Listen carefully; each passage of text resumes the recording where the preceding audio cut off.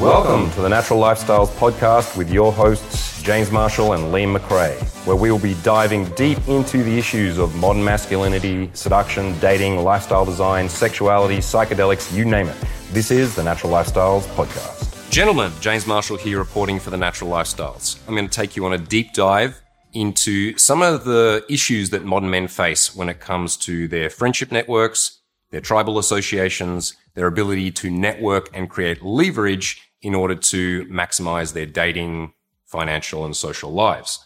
The spoiler alert is that it's much worse than it used to be, and if you want to live a vivacious, creative, exciting social and dating life, then you're going to need to put in work because society, man, is working against you. I've talked before about the way that most modern men operate, and that is that they act as if they live in a tiny village. Even though they might live in a city of 500,000, 1 million plus people, they act in a way as if they're moving about a tiny, Neolithic village, in the sense that they go through the same kind of maze geographically every single day. They go to the same coffee shop.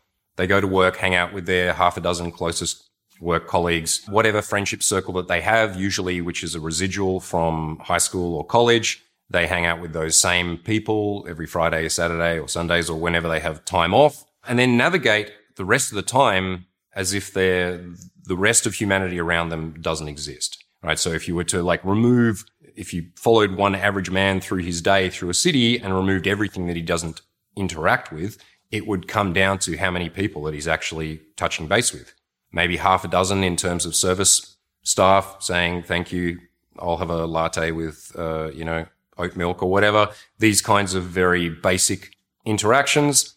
Their work-life interactions, which, for many people these days means being alone in your room or in your home office, interacting with people only in the virtual sense. And then their social networks, to be blunt, suck.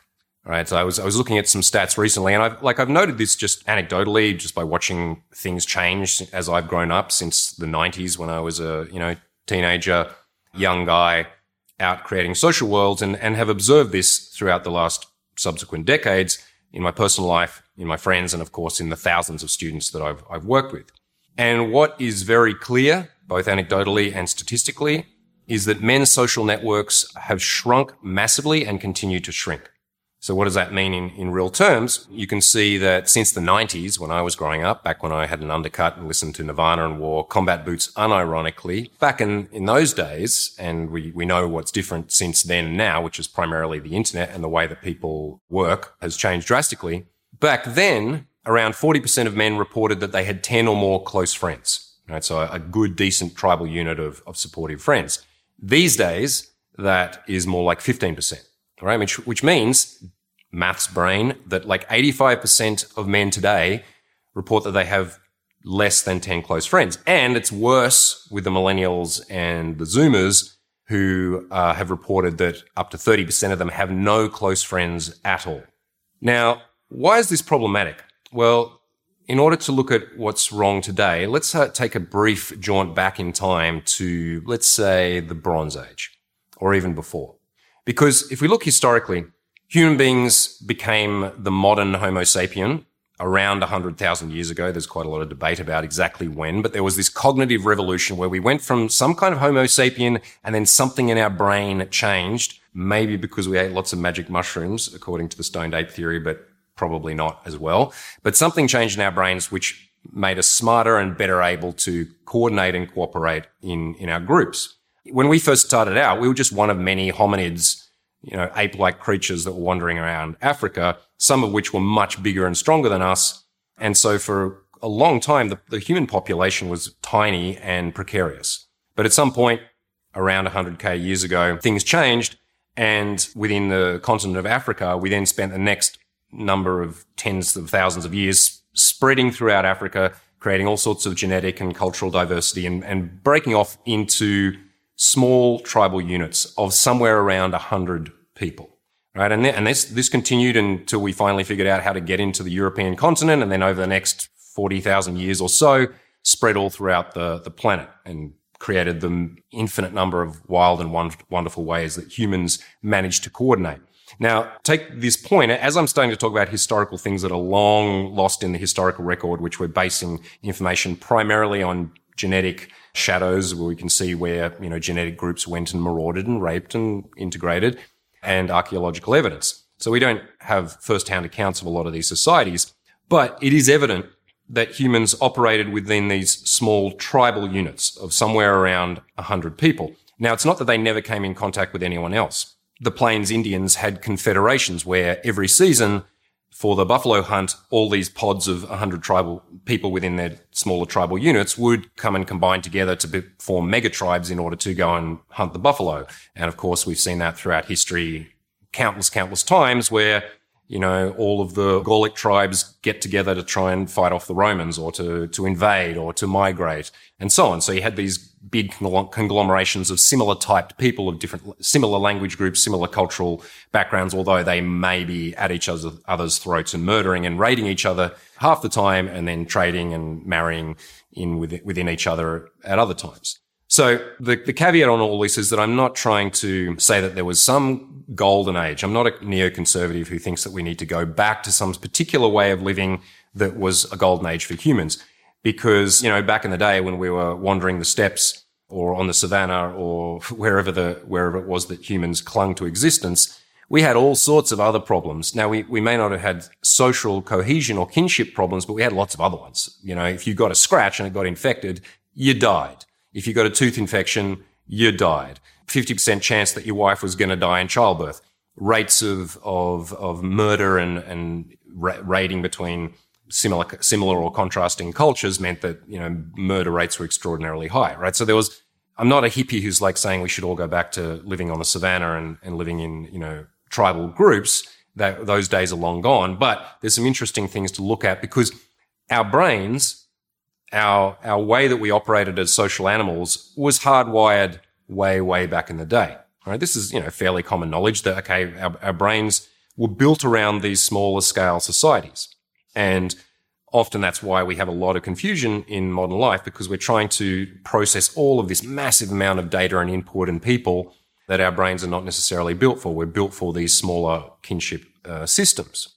But what I want to have a think about is let's have a bit of a thought experiment and try to imagine what that might have actually been like in real terms. Now, as I said, there have been tens of thousands of different ways that humans organize themselves. So I'm just, pulling out this hypothetical tribe and, it's not necessarily accurate and there would have been all sorts of other ways that they may have organized. But what would have been fairly common across cultures is the fact that, if we look at this and we think, okay, there was around 100 people in my immediate group that I spent most of my life with. As I said, I may have had contact with people in other tribes, various seasonal reasons. We may have come together for trading of women or trading of goods, for cultural events. The Druids would have called us all together to, sacrifice a virgin or whatever it was that we thought would placate the gods. But for the most part, we were spending time with these 100 people. Now, they weren't 100 random people. They were kin. They were almost all of them blood relations. And that's an interesting, little side note, when I was doing some research on history, as I am wont to do, that the concept of the individual as opposed to clans and kinship relationships only started when the Catholic Church banned marrying cousins. Fun fact, that was in the 14th, 15th century, I think. And up until then, everyone, and we can extrapolate that out into all different cultures. Okay, there would have been various taboos that said you couldn't or could, but mostly people were marrying 2 or 3, cousin generations away from each other, enough that you didn't have inbreeding. But all of these blood ties were far more important than the concept of the individual or the nuclear family as we know it today, mother, father, kids. Right? Back then, the concept of that would have been, you would have had family units, but the extension of the kinship network was paramount. So if you imagine it, let's break this down and think. Let's say there was 100 people in a tribe. We could guess that maybe 50 of those people fit within nuclear family groups. So let's say we had 10 families that were mostly still blood relations to each other, 2 parents, a few kids, and then we can add in the other 50 people to account for priest class, the fact that the chieftains or the aristocracy of that group probably would have had more kids, that some people would have lost people in warfare and childbirth, and so you would have had the odd single male or the widowed woman or the, unattached children who'd been orphaned and so on. So you would have had, and then the grandparents, which most people didn't have their grandparents living because most people died around, 35, 40. So there would have been maybe, 20% of those families would have also had living grandparents. So if we look at that, and we can extrapolate that was kind of the rough spread of what would make up that kinship network. What this would have meant for you as a man growing up within this tribal unit would have been that your generation would have included somewhere around 10 to 20 males of around the same age as you. Most of them very close blood relations or people that you'd been brought up with since you were a child. And that core group of 10 men of your generation would have formed the core of your masculine tribe. This would have been the unit from which you operated from in order to do what? To hunt, to plant and grow crops, to herd animals, to go to war and to raid, to defend your homeland or your village and so on, right? So within this small group, within the 100-ish people, maybe you as a guy growing up would have had 10-ish close compatriots who you relied on absolutely, in the sense that, you needed to back each other up in warfare. You needed to combine all of your efforts to make sure that the harvests work. Of course, there was all sorts of religious and cultural obligations that you would have had as well. And all of these things growing up through clear initiation rites, going from boyhood, being taken away from your mother at 7 and taken out with the men to go hunting and to go through various initiation rites to move from boyhood into manhood. All of this would have been done in collaboration with your 9 other bros who were going through this with you. And as you grew and then become of marrying age, you would then create families which would all be interconnected, and then you'd end up marrying your daughter off to your buddy's son, and then the process would continue generation after generation until some steppe tribe marauded in and massacred all the men and stole all the women and then integrated them into their tribe and then continued in their own way. And so the horror and beauty of civilization continues. Now, of course, there were advantages and disadvantages to this.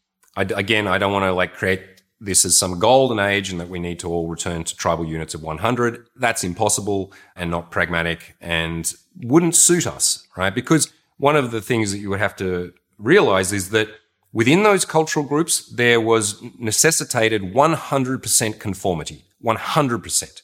You didn't get to, believe in another type of God. You didn't get to live in another type of lifestyle. The cultural unit depended on you fitting into your place and staying within that, performing your role in your adolescence, in your adulthood, in your older age. There was various roles that you would have had to adhere to. Of course, all the cultural norms.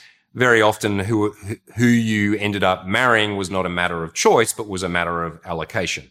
And, maybe many of us would consider that to be an advantage today, in the sense that at least you got laid and someone was like, here's your wife. I know she's a bit stumpy, but she is strong of leg and can push a plow, and we need you to marry her because she's related to that guy and he is important for us to impress, or whatever it was. So there would have been almost no personal choice in the way that we understand it today. And that's one of the massive advantages, although it can be confusing and scary, but for the modern male, is that even 2 or 3 generations ago, most of us would have had to adhere almost 100% and conform to the mores of our cultural group at the time. These days we live in, post-cultural or post-modern situations where everything that ever happened and every type of cultural and religious and lifestyle pathway that has ever existed, more or less, is happening today, right? You can be a pagan. You can be, an extremist as an ideologue. You can be free thinking and pull ideas and ideologies and ways of living from 15 different sources if you want, and cobble them together in your own way of living. That's what I think is one of the most exciting parts of being a young or a single guy in this day and age. Now, of course, on the flip side of that, it creates a lot of confusion. Many of us, in my situation, I didn't have uncles and elders taking me out when I was young and teaching me the ways of manhood.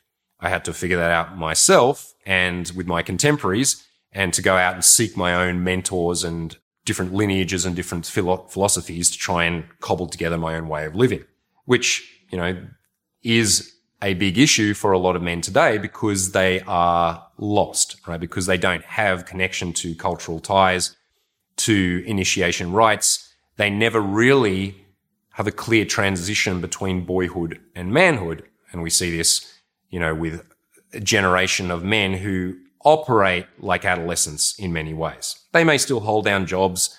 They may still be functional members of society. I'm not just talking about guys who hide in their parents' basements, but men who have not necessarily learnt how to leave their childhood behind, how to process emotions, how to deal with anger and frustration, how to negotiate, and most importantly for this video, how to combine with other men in order to maximize their results. Because if we look back at those early tribal units, these groups of 6 to 10-ish men, this is the way that men have always succeeded. And as societies started to scale, right, so we come from these early stage, basically hunter-gatherer or herding or semi-agricultural societies, that as we started to collect in areas where there was a lot more resources, in the Indus Valley, in Mesopotamia, in the Fertile Crescent, in China, where there was a lot more resources and people started creating agriculture, which meant that populations could boom and early villages, early proto-cities, city-states, and eventually civilizations and later empires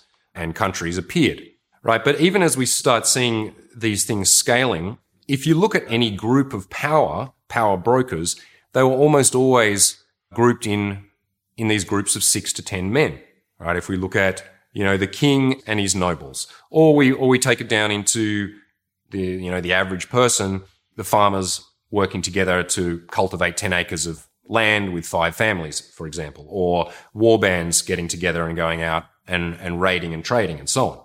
And men throughout history have been able to dominate and, let's say, operate most effectively within their environments when they have strong bonds with this group of people. We find it difficult to have extraordinarily intimate and strong bonds with dozens and dozens or hundreds of people. Although, back in the day, you got your 100 people out of the box, right? And of course, within that, there would have been all sorts of dramas and jealousies and backstabbing and people who didn't like each other and grudges and all that sort of stuff would have existed. But because everyone relied on everyone to survive, they would have had to figure out ways to exist with each other, and that you would have these close kinship and cultural links with around 100 people, and then that would expand out when you came into contact with other confederations, and then so maybe you would have allies within other tribal units. And the way that men would do that is that their 6 powerful men would then ally with 6 powerful to 10 powerful men from other tribes who could then galvanize all of the warriors in order to invade or to build pyramids or to do whatever else that they needed.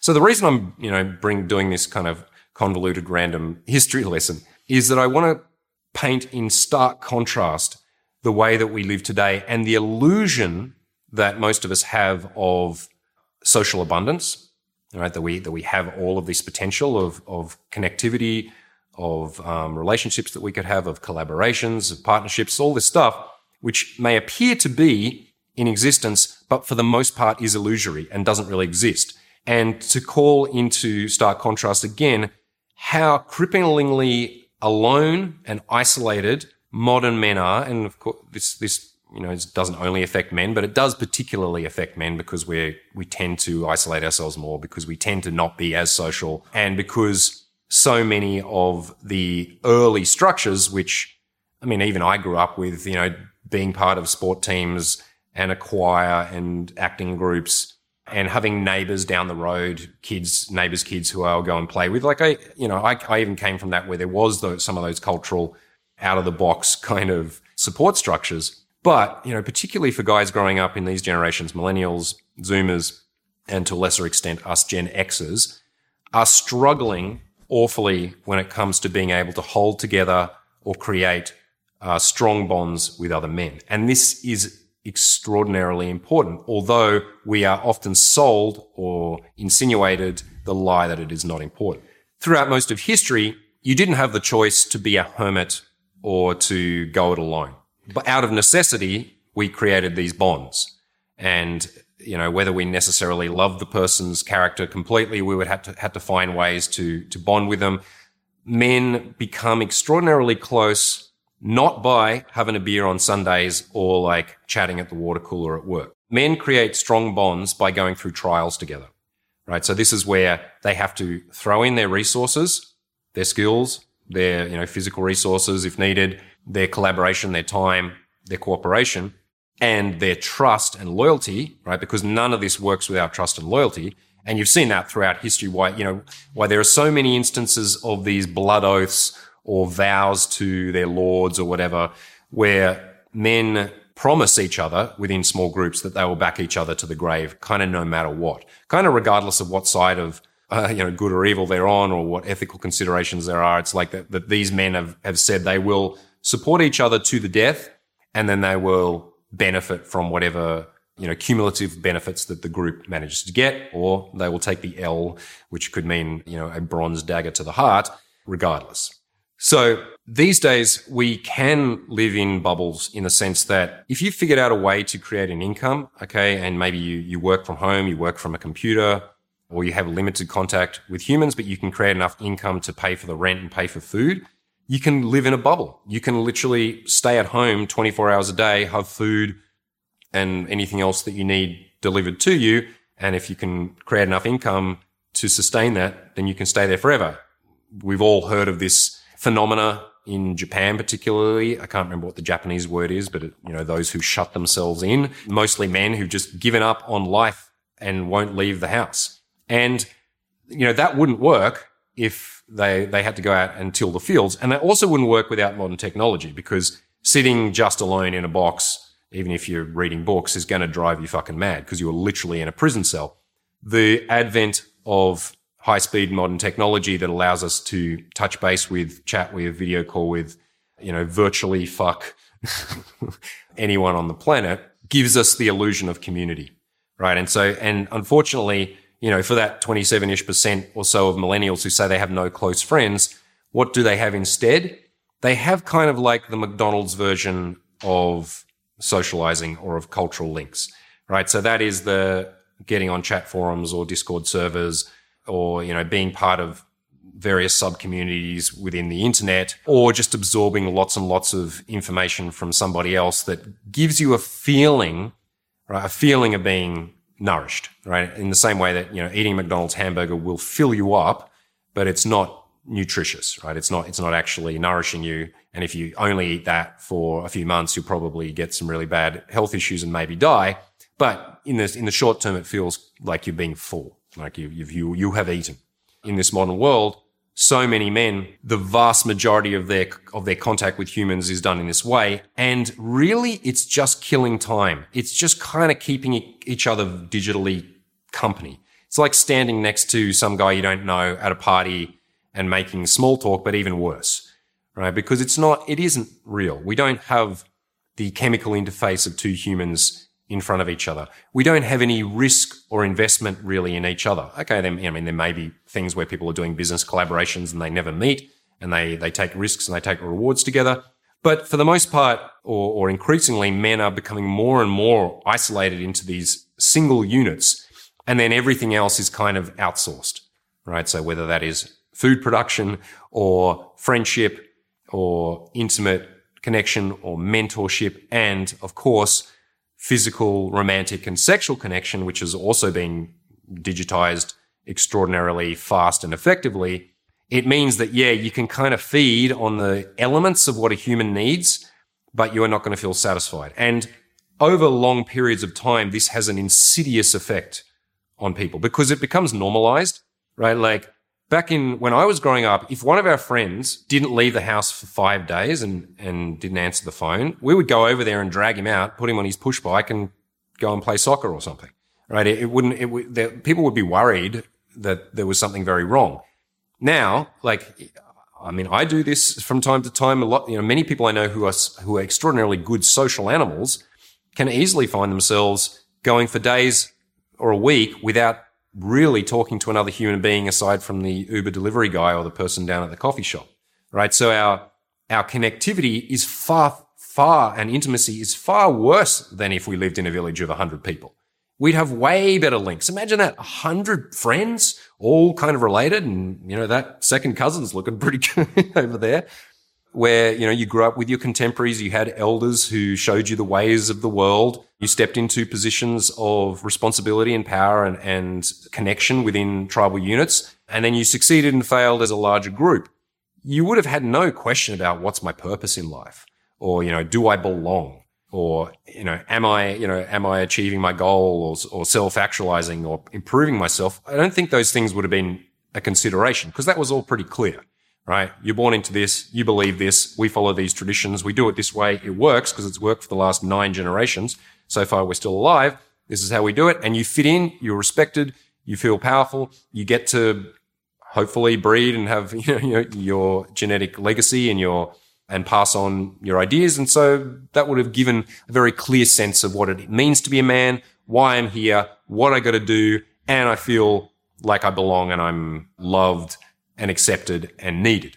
And try as we might, we humans cannot delete those needs, right? Like, it is hardwired within us. We are social primates who need to feel close bonds with, especially men and collaborators that we trust to the grave, that we know have our back, that can pick up the slack when we are weaker or whatever else. And in order just to feel the camaraderie and inclusion within a group where people are your friends, let's say more or less for life. And tragically, and I think it is a slow creep tragedy for men in today's societies, most of them. And of course, like half the planet still lives in agrarian societies where they more or less do live in these old school kind of ways. And we can see, the disadvantages of those are poverty and reliance on the capricious nature of the weather and all sorts of other things. So most of us don't want to go and live in a 100-person village. We want all the trappings and the fun and the convenience and the comforts and the opportunities of modern life. And yet, very commonly, we're just getting the digital crumbs of what's possible. And as I said, it kind of fills you up. And that's why it is so insidious, because you can literally go for years, decades, and live in this space where, okay, you have a small residual group of real friends left over from usually high school and college is when men tend to make them. Maybe you have some of those, but okay, people move countries, people get married, people fall out, people betray each other.